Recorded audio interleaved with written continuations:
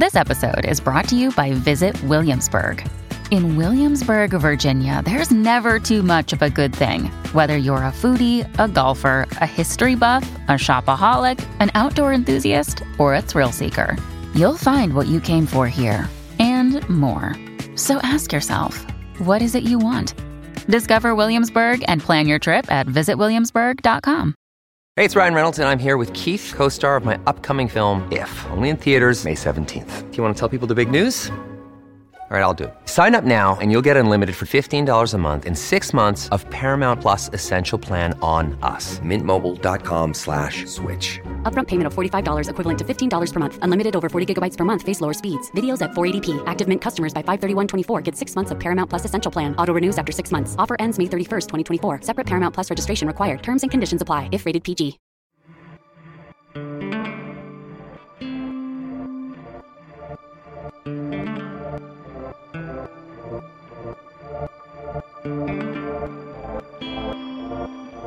Welcome to Dig, a history podcast.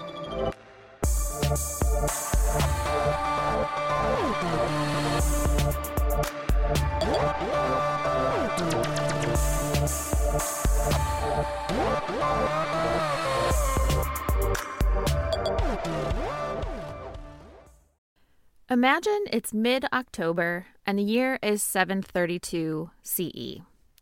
The Umayyad Caliphate, a vast and powerful Islamic empire, has been steadily expanding its territory across the Iberian Peninsula. Their sights are now set on Christian Gaul, home to the Frankish kingdom, ruled by a shrewd and ambitious mayor of the palace, Charles Martel. Led by Abd al-Rahman al-Ghafiqi, a seasoned military commander, the Umayyad army, a formidable force of cavalry and infantry, crosses the Pyrenees Mountains and enters Gaul. Their objective? To conquer the Frankish kingdom and spread Islam across the continent. Charles, alerted to the Umayyad invasion, musters his forces, a combination of Frankish warriors and Aquitanian allies. Determined to defend his kingdom and protect the Christian faith, he rallies his troops and prepares to meet the Umayyad army in decisive battle. On October 10th, the two armies converge midway between the cities of Tours and Poitiers in what is now France. The Umayyad forces, known for their swift and agile cavalry, initially gain the upper hand, pushing back the Frankish infantry. Charles, however, proves to be a master tactician. He orders his infantry to form a tight defensive shield, absorbing the Umayyad cavalry charges without breaking ranks. This strategy exhausts the Umayyad horsemen, leaving them vulnerable to Frankish counterattacks. As the battle rages on, Charles unleashes his secret weapon, a hidden reserve of cavalry. These fresh troops charge into the fray, turning the tide of the battle in favor of the Franks. At some point, a panic ensues amongst the Muslim troops that the Franks are stealing their loot stashed away in their camp. Some turn back to the camp to protect their booty. Other troops mistake this for an official retreat. In the ensuing chaos, Abd al-Rahman al-Ghafiqi, the Umayyad commander, is killed. His death demoralizes the Umayyad forces, who continue to retreat in disarray. The Franks pursue the retreating Umayyad army, inflicting heavy losses. When the fog clears, the Umayyad Muslim invasion is halted, and the Frankish kingdom under Charles Martel emerges as a powerful force in Christendom. Historian Edward Gibbon writes that Tours was one of, quote, the events that rescued our ancestors of Britain and our neighbors of Gaul from the civil and religious yoke of the Quran, end quote. He continues, saying that if it weren't for the Battle of Tours, quote, perhaps the interpretation of the Quran would now be taught in the schools of Oxford, and her pulpits might demonstrate to a circumcised people the sanctity and truth of the revelation of Muhammad, end quote. Oh my. Yeah. A circumcised people. Yeah, they would all be circumcised. Goodness. The most important part is what happens to their penises, Right. obviously. I guess, So, yeah. this week we are finishing our series on the last of the 5 C's, Contingency, by exploring the Battle of Tours, also called the Battle of Poitiers, which has been remembered as the only event preventing the Islamization of Western civilization. But, as always, it's so much more complicated than that. I'm Marissa. And I'm Sarah. And we are your historians for this episode of Dig.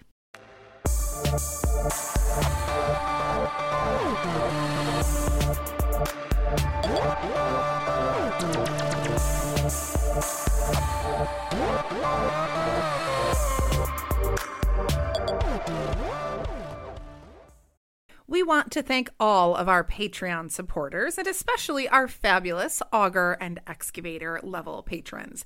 Hannah, Carl, Iris, Lauren, Edward, Colin, Susan, Jesse, Denise, Maria, Karen, and Lisa. We cannot thank you enough. Listener, if you are not yet a patron of this show, it's easy. Just go to patreon.com/digpodcast to learn more.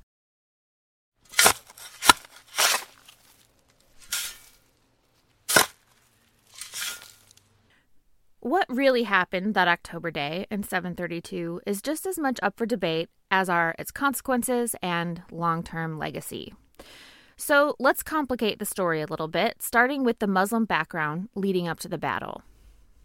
By 709, the Arab Umayyad Caliphate, its capital in Damascus, which is Syria, had subjugated the ancient and powerful kingdoms of North Africa. The Amazigh, the largest ethnic group in North Africa and historically referred to as Berbers, were rapidly absorbed into the majority Arab Islamic world. Umayyad forces were led by Arab generals, an indicator that Arabs enjoyed ethnic supremacy in the Islamic world at this point. But the ranks of their infantry swelled with Amazigh after 709. The Islamic army that conquered Iberia was unusual in that it was commanded by an Algerian Amazigh, Tariq ibn Ziyad, in English just known as Tariq or Tarek. The ethnic pluralism of the medieval Islamic world is often missed in the narratives of Islamic expansion. This causes a few interpretive problems that we'll discuss in a bit. There's another aspect of the Umayyads' entry into Spain that is often glossed over. They were invited. The Visigoths had consolidated power in Spain under King Rodrigo, but the Visigoths also had an outpost in North Africa called Ceuta. And fun fact, Ceuta is still an autonomous Spanish city in North Africa today. The governor of Ceuta was an enigmatic figure named Count Julian, who began his career as a Byzantine civil servant, we think as the last Byzantine exarch of Africa. At some point, Count Julian submitted to the Visigoths and sent his daughter, Florinda, to Rodrigo's court as a show of his loyalty. At the same time, the Umayyad subjugation of the former Byzantine exarchate of Africa was almost complete, Ceuta being one exception. Then, Count Julian received word that King Rodrigo had raped Florinda while she was under his care. Seeking revenge, Julian reached an agreement with the Muslim governor of Algeria, our old friend Tariq.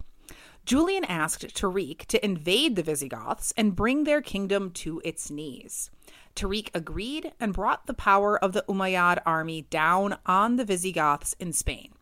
So it was that the Umayyads' first entry into Iberia was by invitation. However, it's likely that Tariq was using Julian's invitation as an opportunity to continue the Umayyad expansion. Once Tariq fulfilled Julian's contract, he and his army continued to raid and subjugate the peoples of Iberia.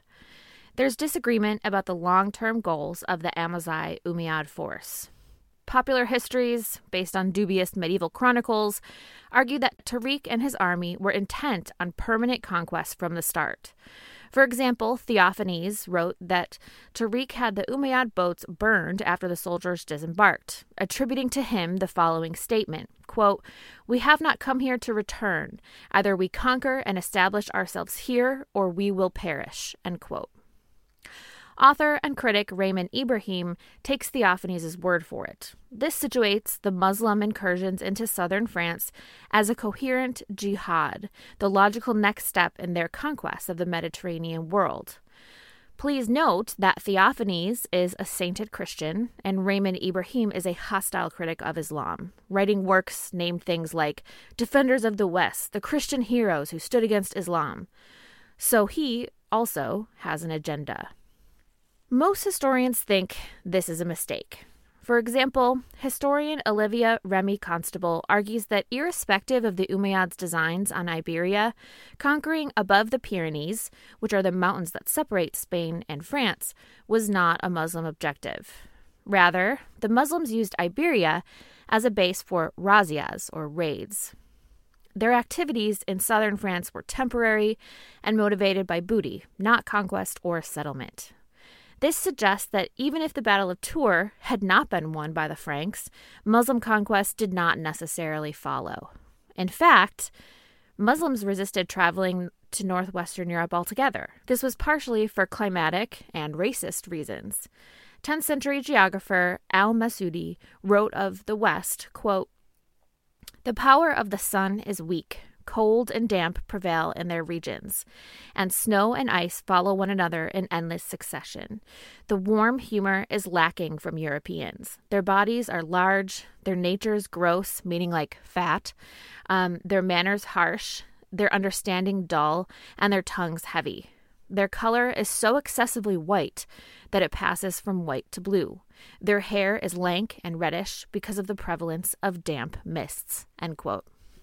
I love it.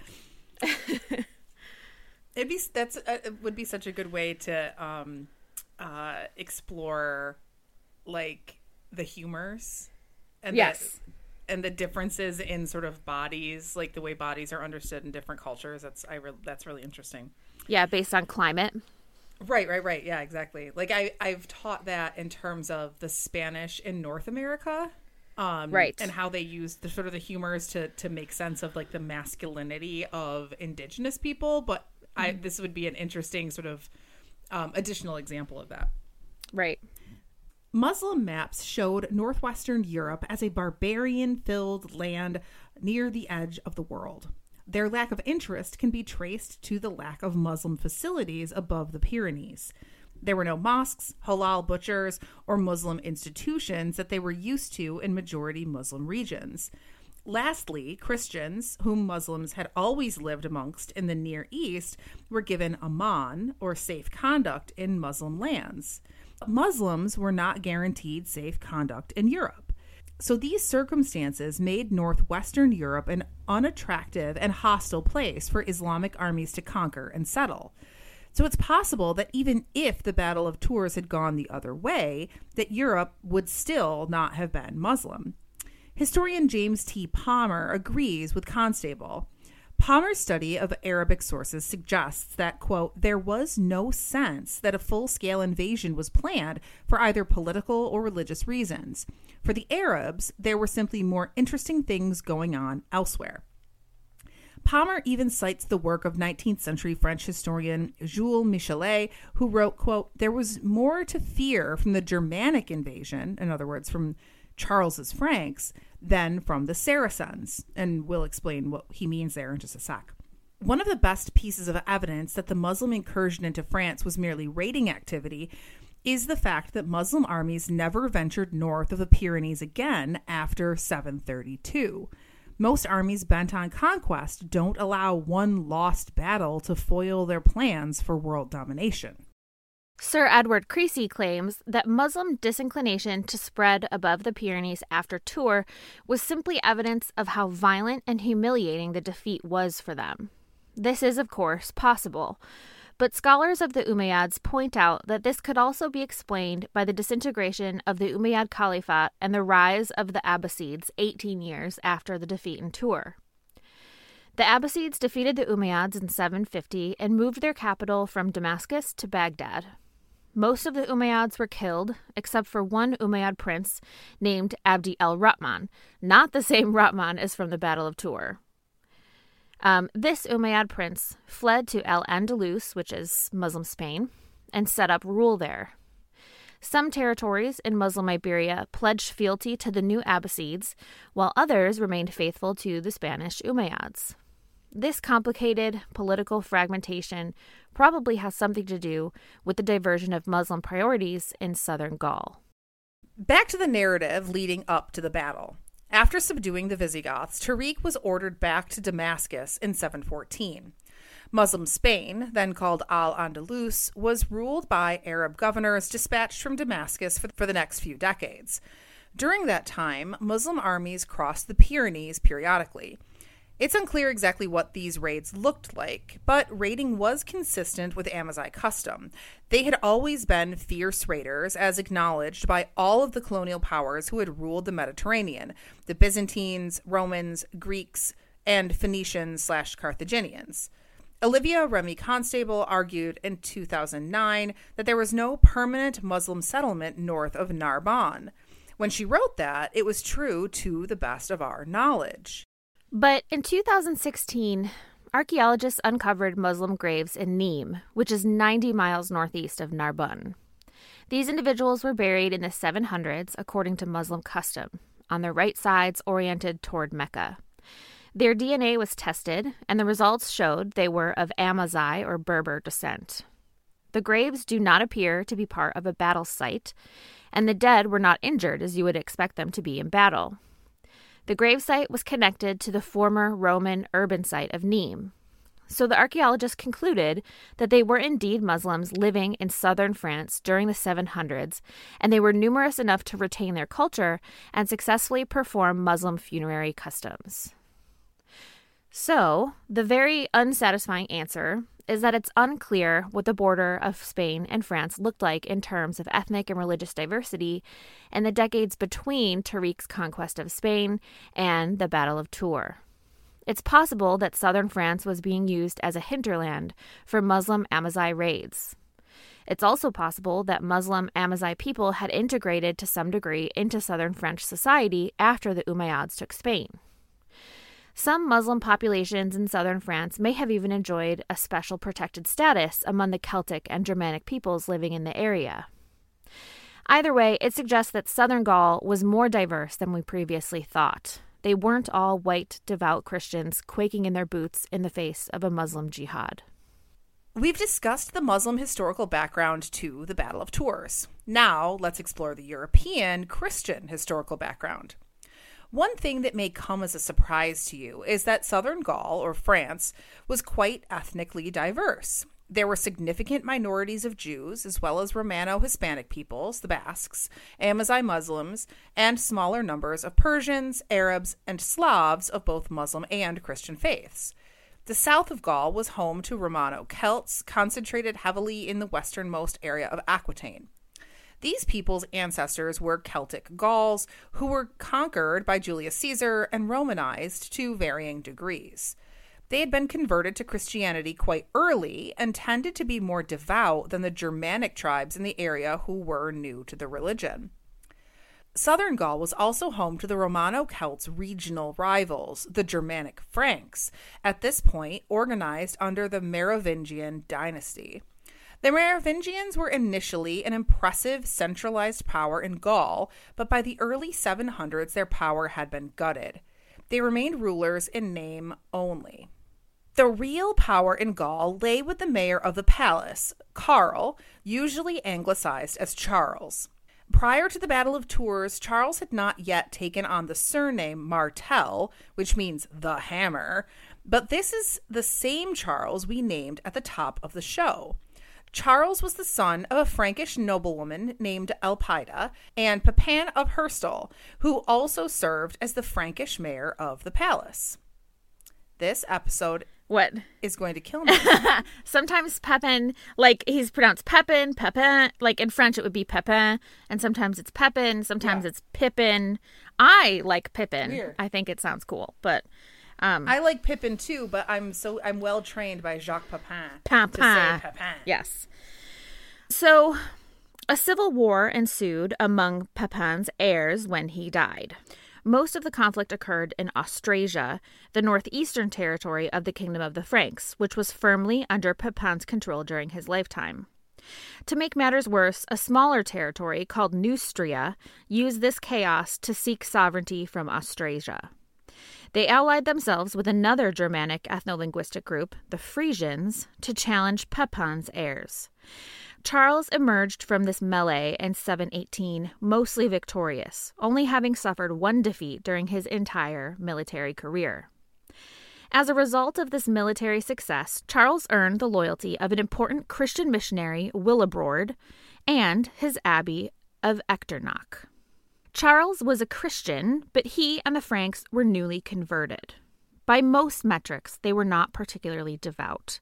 In fact, the historical record shows that Charles and his armies targeted Christian communities during the 2 decades between his ascendancy and the Battle of Tours. These decades were characterized by Charles's expansion and consolidation of Frankish power.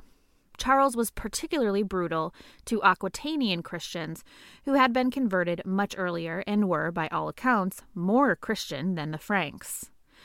Charles's men looted gold and silver from Aquitanian churches. In the decades preceding Tours, he also attacked the Saxons and the Frisians. The dominant narrative, however, depicts a united Christian Europe hanging their last hopes of a Christian West on their international hero, Charles Martel. We know for a fact that this is just a fantasy. The political and military alliances forged up to the Battle of Tours tells us a lot about how Charles and the Austrasians were viewed by other Europeans. Loyalties did not always split along religious lines. Remember that the Aquitanians, presently like sort of southwest France, were Celtic people who had been converted to Christianity much earlier than the Franks. They were ruled by Count Eudo, sometimes anglicized as Odo the Great. In 714, 3 years after the Umayyads invaded Spain, and the same year that Tariq was sent back to Damascus, Count Eudo was busy completing the unification of Aquitaine. By 718, the Umayyads had assumed control of the Basque country, or the sort of area of the Western Pyrenees, and a territory between the Basque country and Aquitaine. They called this territory Septimania. Count Eudo had to first protect his newly sovereign Aquitaine from the Umayyads in 721. Eudo asked Charles Martel and the Franks for aid in facing the Umayyads, and Charles declined. At that point, Charles's command over Gaul was comparatively tenuous, and he didn't have a standing army. So much for an international Christian hero. Right. No, I'm just kidding. I'm just being dramatic. So, Eudo faced the Umayyads alone in 721 to defend Aquitaine. And he won a resounding victory at what is now called the Battle of Toulouse. Note that it was Eudo, then, who was the first, quote-unquote, Frenchman to defeat the Umayyads, not Charles Martel. Eudo's victory was celebrated by Pope Gregory II, who labeled him as a champion of Roman Catholic Christianity and acknowledged Aquitaine's sovereignty. So there was some sense that religion mattered, to the Pope at least, which is no surprise there because he's the Pope, but it's unclear how passionate Eudo was about his new accolade. Eudo did not defend his territory as a Christian facing Muslims. He defended it as a sovereign territory resisting invasion. The proof is in the pudding. After his victory at Toulouse, Eudo knew that Martel would aim to incorporate Aquitaine into his growing empire in Gaul, despite the fact that Eudo and Martel had a peace treaty in place. So, Eudo forged an alliance with the Muslims. He didn't quite ally himself with the Umayyad Caliphate proper. At this point in Umayyad history, some Amazigh commanders, angered at the Arabs' mistreatment of the Amazigh in North Africa, had rebelled against the Caliphate and set up their own sovereign states in Europe. Eudo married his daughter, Lampesia, to one of these rebels, the Muslim Amazigh governor of Septimania, Uthman ibn Naisa. We're going to call him Uthman because that's what he called himself. But the Franks referred to him as Menuza, and we felt like it was worth mentioning that Uthman and Menuza were one and the same. To make matters even more confusing, part of Septimania eventually became Catalonia. So Uthman is often referred to as the governor of Catalonia, but it's all the same guy.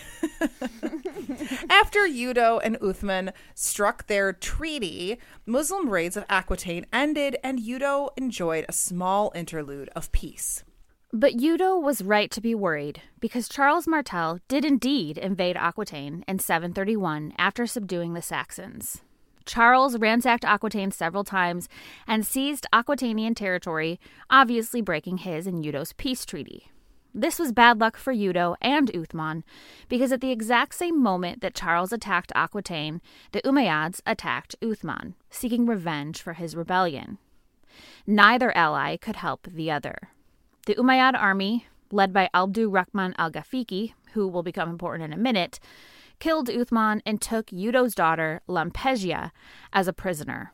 She was shipped off to serve as a concubine in a harem in Damascus. Oh no. Yeah. Poor Lampegia. With Udo's armies defeated, Charles retreated back to Austrasia to regroup. But Udo's bad luck did not stop there.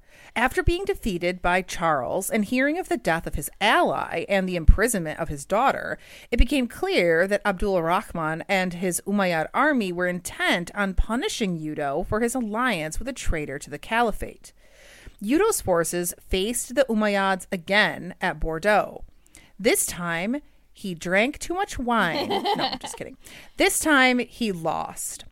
With his forces decimated and his dreams of a sovereign Aquitaine disintegrating in real time, Udo made the hard decision to retreat to Austrasia and appeal to Charles Martel for help. Charles agreed to help Udo engage the Umayyads, but only under one condition. Udo had to give up his dream of a sovereign Aquitaine and accept Charles as his overlord. Right. So the reason there's so many different names for all these territories is because they're in the process of being consolidated. So there's Austrasia, Nutria, and stuff like that. And then they're changing hands. Exactly. Too. And the Saxony also is kind of like, basically Martel is conquering all these places and turning them into Francia, which will soon become France. So that's why it's kind of so complicated, and there's so many different terms for everything. So we're trying to keep it straight for people. Udo and Charles spent their summer of 732 building up their armies and choosing an advantageous battlefield outside of Poitiers, while Abdul Rahman advanced towards them. There's some disagreement about the ethnic makeup of Rahman's forces. They were believed to be primarily Amazigh or Berber warriors, but some sources indicate that Rahman received reinforcements of highly trained Arab cavalry from Yemen and the Levant before facing Odo and Bordeaux earlier that year, so those would have been Arabs. It's probably safe to say that the Umayyad army was ethnically mixed, and some were lifelong Muslims, while others were new converts. Charles's and Udo's armies were similar in that they were ethnically mixed, containing Celtic Gauls, Romano Gauls, which are Romanized Celts, Franks, and various other subjugated Germanic peoples. They too ranged from devout lifelong Christians to new converts. This is all to say that it's unlikely that either side viewed the engagement at Tours as a chapter in a much larger, more important Muslim jihad or a Christian crusade. Critics of Islam like Raymond Ibrahim, again, not a trained historian, point to the fact that Rahman and his forces laid waste to the French countryside, quote, despoiling every church and monastery in their path. But that's because that's where the wealth was. Charles Martel himself, a Christian, did the same in Aquitaine, Saxony, and Friesland. So, as Ibrahim should know, using the pillaging of churches to argue that this was a jihad is sloppy at best and disingenuous at worst. And another thing to point out, too, is that Charles, did eventually go to the church for an alliance with the church at a certain point. But that's because, again, that's where the money was. He didn't go to the church because he was like, oh my God, I'm so devout and I want to be the leader of Christianity. That's not what it was about. It's because that's where the money was, right? Popular histories of the Battle of Tours also tend to emphasize certain aspects of the battle that serve Orientalist purposes.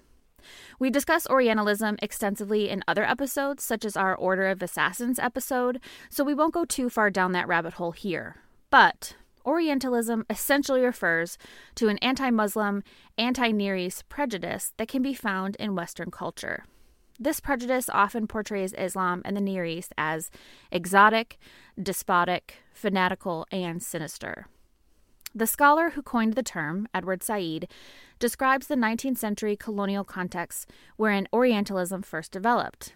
But part of this context was also a revival in the historical memory of the Crusades. No, this is where it gets very interesting to me. I have Sarah's approval. Not that the rest of it isn't interesting, but it's fascinating how this all... Yeah. This history becomes a kind of proxy war. Does that make sense? Yeah. Yeah. Oh, 100%. That's exactly what it is. Yeah.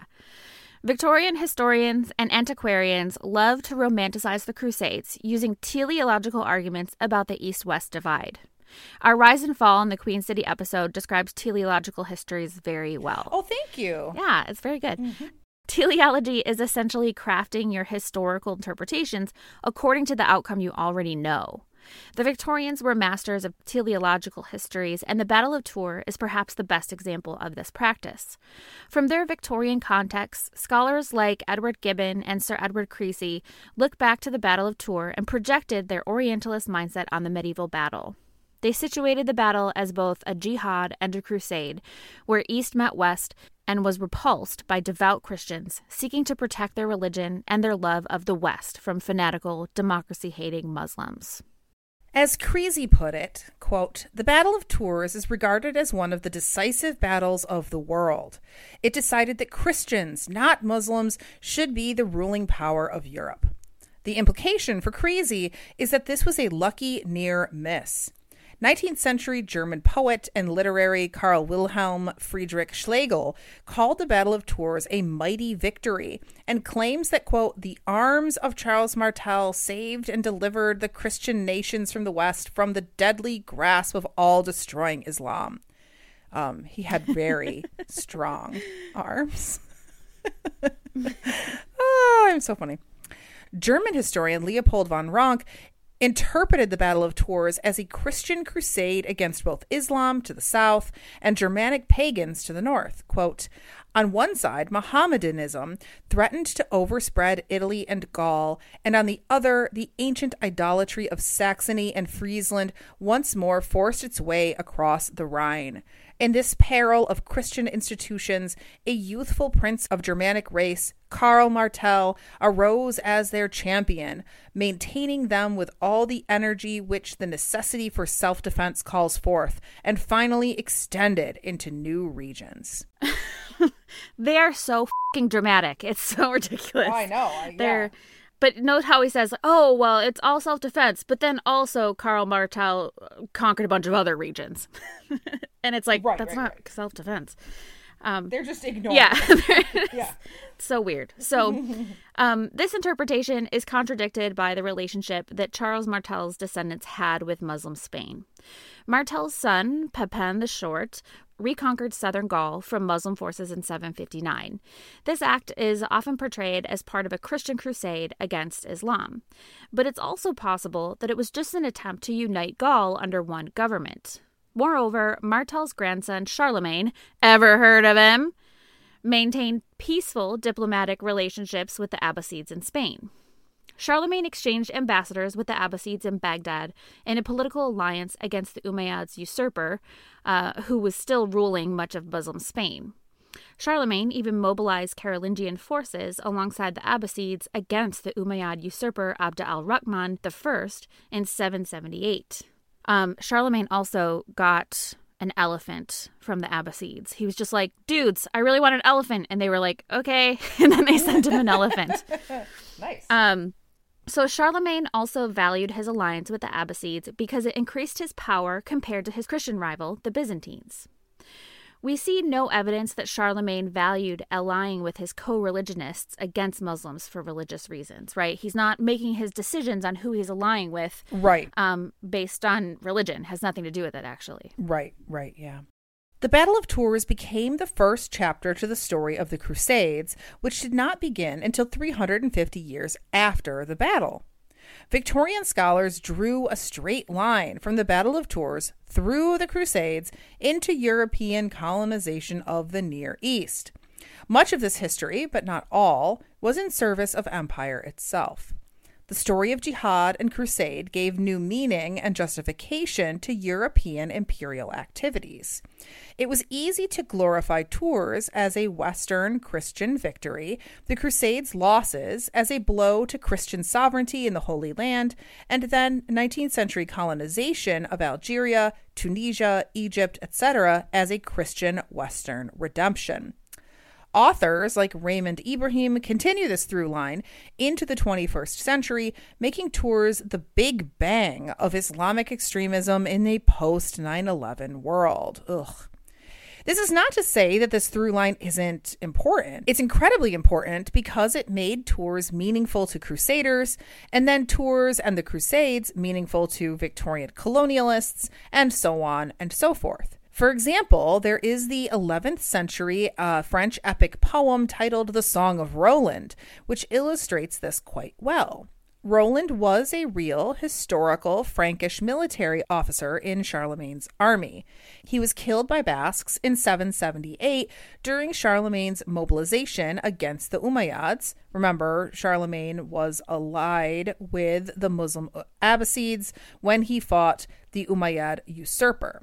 But Roland's story was reconfigured and embellished by Crusade-era epic poets. This 11th century retelling cast Roland as a Christian proto-crusader who was martyred by Muslims.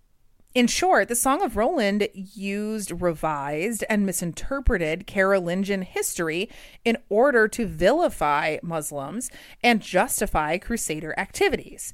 Exactly how the Victorian historians rewrote the Battle of Tours in order to justify their colonization of Muslim nations. So if the Jihad Crusade interpretation of the Battle of Tours is not a very accurate one, how can we interpret the battle? And was it a contingent moment, as all of the Crusader and Victorian-era historians suggest? Or was it possibly unimportant, as suggested by Constable and Palmer? Honestly, this is still up for debate. One interesting interpretation we found was that described by historian Marcia Robinson in her Disobedient Histories in Ancient and Modern Times. Robinson describes the Battle of Tours as another chapter in a longue durée history of competing world systems. These world systems are not Christian Europe versus Muslim Near East, as you might expect.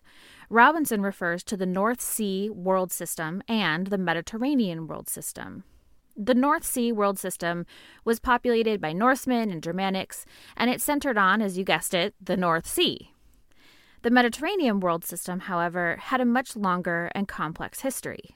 Robinson points out that, based on genetic analysis, North African Amazigh, or Berbers, had been migrating to Iberia and southern Gaul for millennia. First, they did so as part of Phoenician imperialism, with its headquarters in Carthage. So the Phoenicians were the ones who founded Carthage. Later, they did so as part of Greek and Roman colonization of the Mediterranean coasts. Using this world system approach, Robinson sees the Muslim Amazigh invasion of Iberia and southern Gaul as the reestablishment of the North African, Mediterranean, European trade systems, which had deteriorated after the fall of the Western Roman Empire. That's really fascinating. Mm-hmm.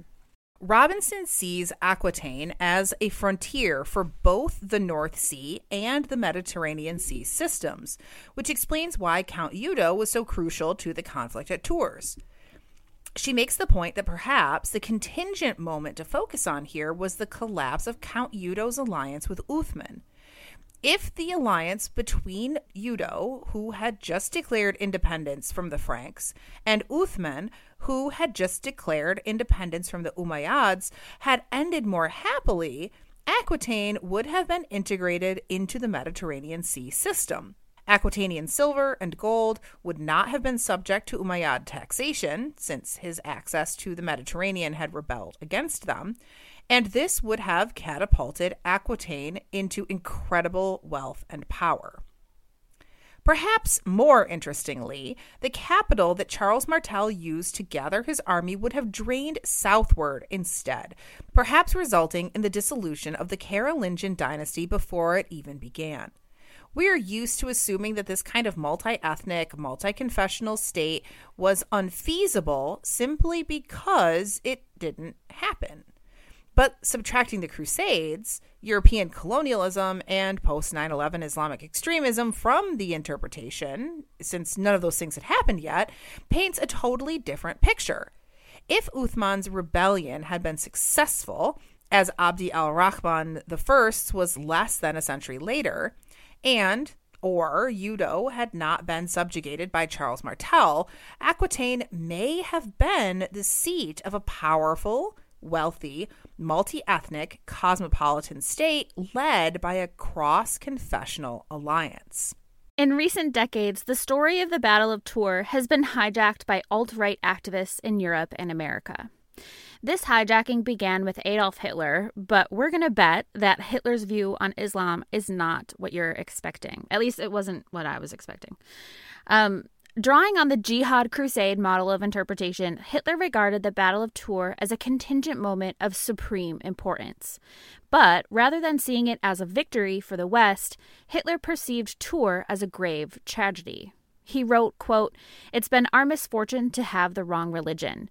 Why didn't we have the religion of the Japanese, who regard sacrifice for the fatherland as the highest good? The Mohammedan religion, too, would have been much more compatible to us than Christianity. Why did it have to be Christianity, with its meekness and flabbiness?" End quote. Hitler's appreciation for Islam went beyond flowery language. The Third Reich treated Muslims in occupied areas relatively well, and they made an alliance with Palestinian ruler Hajj Amin al-Husseini, promising Husseini that they would extend the final solution to Jews in North Africa and the Near East. Jesus Christ. Despite Hitler's little-known reverence for Islam, or perhaps because of it, contemporary alt-right groups in Europe and America have mobilized the Jihad Crusade interpretation of the Battle of Tours to argue for a common Western culture. Scholar Daniel Wallenberg argues that in a post-Holocaust world, biological racism has fallen out of fashion. As an attempt to rehabilitate alt-right ideology, activists like Anders Behring Breivik have appealed to historical conflicts like the Battle of Tours, the Crusades, and the Battle of Vienna, which was between the Ottomans and the Holy Roman Empire, to argue for, quote, an eternal and unresolvable struggle between Judeo-Christian Western heritage and Islam. This quote-unquote reformed alt-right draws heavily on the Clash of Civilizations thesis developed by Bernard Lewis and Samuel P. Huntington. This thesis is highly flawed, but it's a story for another episode for sure. But this is a great example of how the Battle of Tours often means what we want it to mean based on our current agendas. Right, or in this case, the alt-right's current agenda. Right, yeah. Right, not saying that is my agenda, but just that people with agendas take it and make it mean what they want it to. Right, it's useful. It's useful in that way. Yeah. Historical memory is meaningful and valid. It tells us a lot about historical people's loyalties, motivations, and the organization of their worlds. But projecting our historical memory onto people of the past is not acceptable because it inaccurately determines motivations, identities, and meanings that did not exist. Marsha Robertson puts it so well, writing that, quote, "Looking at history as the surprise that it was to the people who lived it requires that one put down the lens of contemporary politics," end quote. The best histories balance the lived experience of past people with meanings that we take from the events they lived through. This balance looks different for every historian and for every history. That's why we go through rigorous peer reviews. But there's one thing that trained historians can agree on, and these are the words of historian William A. Green. Quote, "Period frontiers can become intellectual straitjackets that profoundly affect our habits of mind, the way we retain images, make associations, and perceive the beginning, middle, and ending of things. So, remove the straitjackets, listeners. Set yourself free." Yeah. I love that as a way to finish this like mini series on contingency within the 5 C's. Just that is such a, I think as academic historians, sometimes we sort of take for granted the training that we've had and the many years of thinking and reading and whatever that trains us out of thinking that way, right? And even then, it's very hard to do, right? It's very hard to get your brain to be able to think in terms of contingency in that way and to take into consideration all of the many, complicated factors of the moment rather than sort of relying on what we think we already know about this battle, for instance, right? Yeah. And that's why this is also complicated, is because it happened, like 1,300 years ago or whatever. And so there's so many layers of sources. There's the sources that were created at the time, which were not super accurate, but tell us something. And then there's sources that were created at the time of the Crusades that were kind of mobilizing this for some reason. Basically, the reason it's so complicated is because the historiography goes back 1,300 years, as opposed to just going back 150 years or whatever, if we're talking about, the Civil War or something. You know what I mean? Totally. So it's that makes it so. And there's language differences. There's the differences of like the regions, right? Like we were constantly having to say like Aquitaine, which is this area of France, but this is before France existed. All of that so deeply affects your ability to make sense of what the Battle of Tours was actually about. That like if you don't know a huge number of things, you can't actually understand that battle. Right. Does that make sense? Yeah, exactly. And that's what it kind of came down to. That's why it was so difficult to do this, because I was trying to peel back all of those layers of historiography to get at, okay, what was happening at the time, right? And I relied on historians that are much smarter than me and who focus on this area of history as their profession, to try to figure out what that was. And it really just looks like this was not a concerted effort by the Muslims to take over all of Europe. They didn't really want Europe. Right. They thought Europe was kind of annoying and weird. And it looks like, in terms of Martel, it wasn't him trying to be this Christian hero or whatever.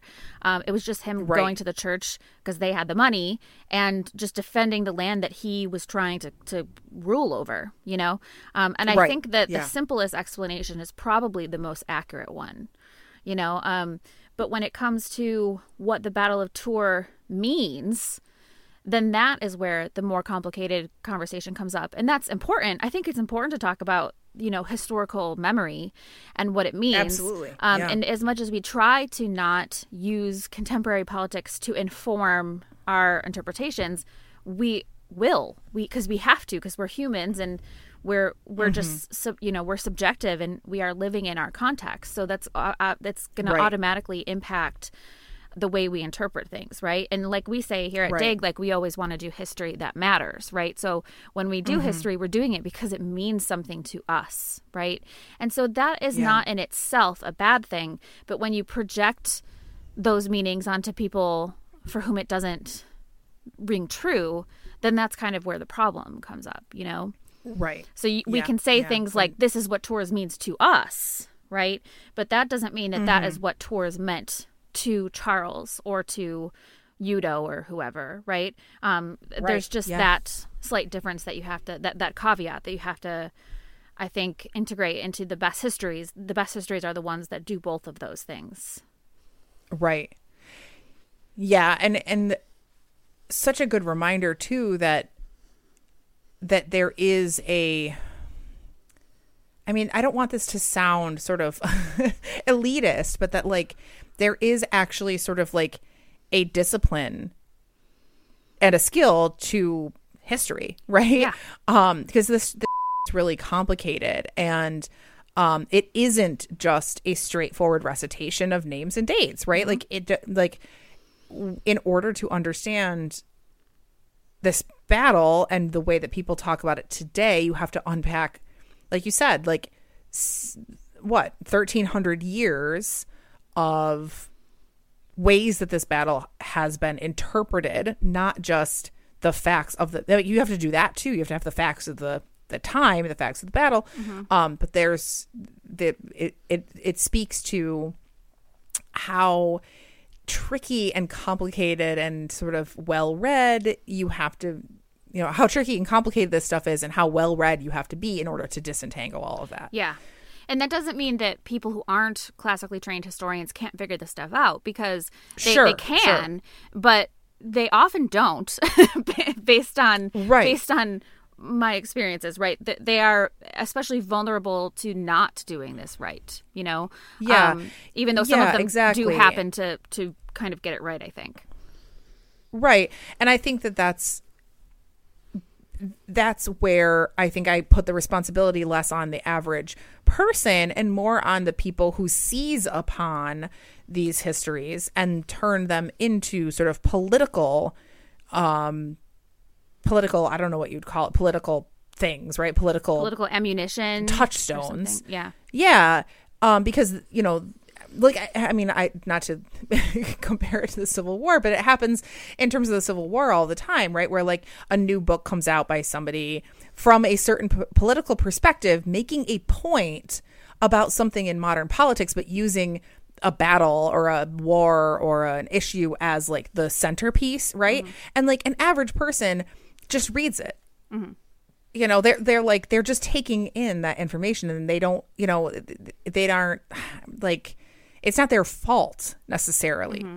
They're being like sold something. Right. And they're not necessarily trained or like even interested in questioning that and critiquing it in the ways that we're trained to like tear that stuff apart. You know what I mean? Right. And, because they're. Yeah. I think that because there's a lot of pressure to like, you know, history is history. Mm-hmm. How dare you change our history? How dare you, whatever, you know what I mean? Yeah. Like, this is not to be questioned. Like, of course, you know, and then if you do question it, then it's like, I don't know, you have you're the one within the agenda. Right. It's sort of like, I always tell my students, like, question everything. Question me. Mm-hmm. Question every text you read. Question me. Question your parents. Question your teachers in high school. Question them. I don't think questioning things is disrespectful. It shows that you're engaging, you know? To me, what's disrespectful is you want to learn more. Yeah, it's just sort of, you know, accepting things kind of rotely and just memorizing them just because you don't care. That's kind of disrespecting history. Accepting the first narrative, the first narrative that you're presented with, and then never thinking about it again, right? And then being incredibly offended when somebody's like, well, actually, that's not exactly how that worked, you know? Right, exactly. And making, you know, kind of committing that sin of thinking that you know everything, you know? And that's sort of like what grad school does, is it teaches you, it humbles you and tells you, explains to you how little you actually know, right? And oh my God. I even feel very, you know, I'm well read and well educated, and I'm really interested in these things, and I teach Western Civ, you know, and at a college level. And even when I was going to research the Battle of Tours, I was just like, oh my God, I'm learning what I don't know, you know, which is so much. Yeah, totally. So the more I learn, the more I realize I know very little, you know, and I think it's some of those people who don't study history, who just accept these kind of mainstream narratives, they're not having that experience of finding out what they don't know.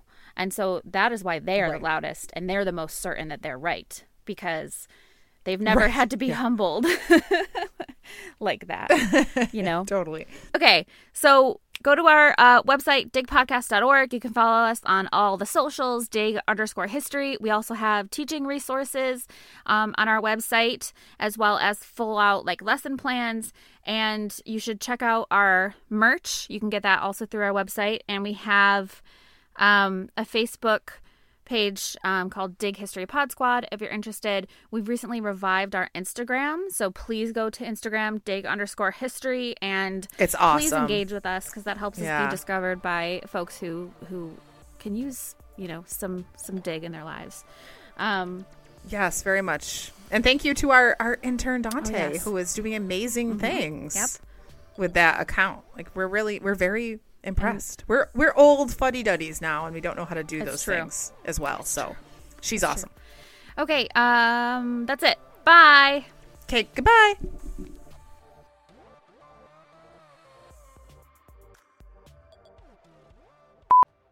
There were no mosques, halal butchers. Umayyad forces were generally led by Arab generals. Haha. Okay, that's stupid.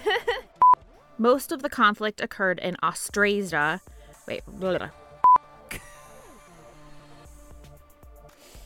You don't think that's funny? The man What? in the palace. Carl. I guess. God damn it, Carl. They called this Terrier, oh my God, back to Francia. Francia. It's Francia. It's Francia. It's You're killing me. it's Francia, hard C. Yeah, but you haven't mentioned Francia. Yeah, because it didn't exist yet. He's in the process of making it Francia. Yeah, but you just called it. All right, fine. Just say Austrasia then. It doesn't. I don't really care. He did go to Austrasia, but at that point, Austrasia was part of Francia. So. Holy shit. These are so. This is so many words and places.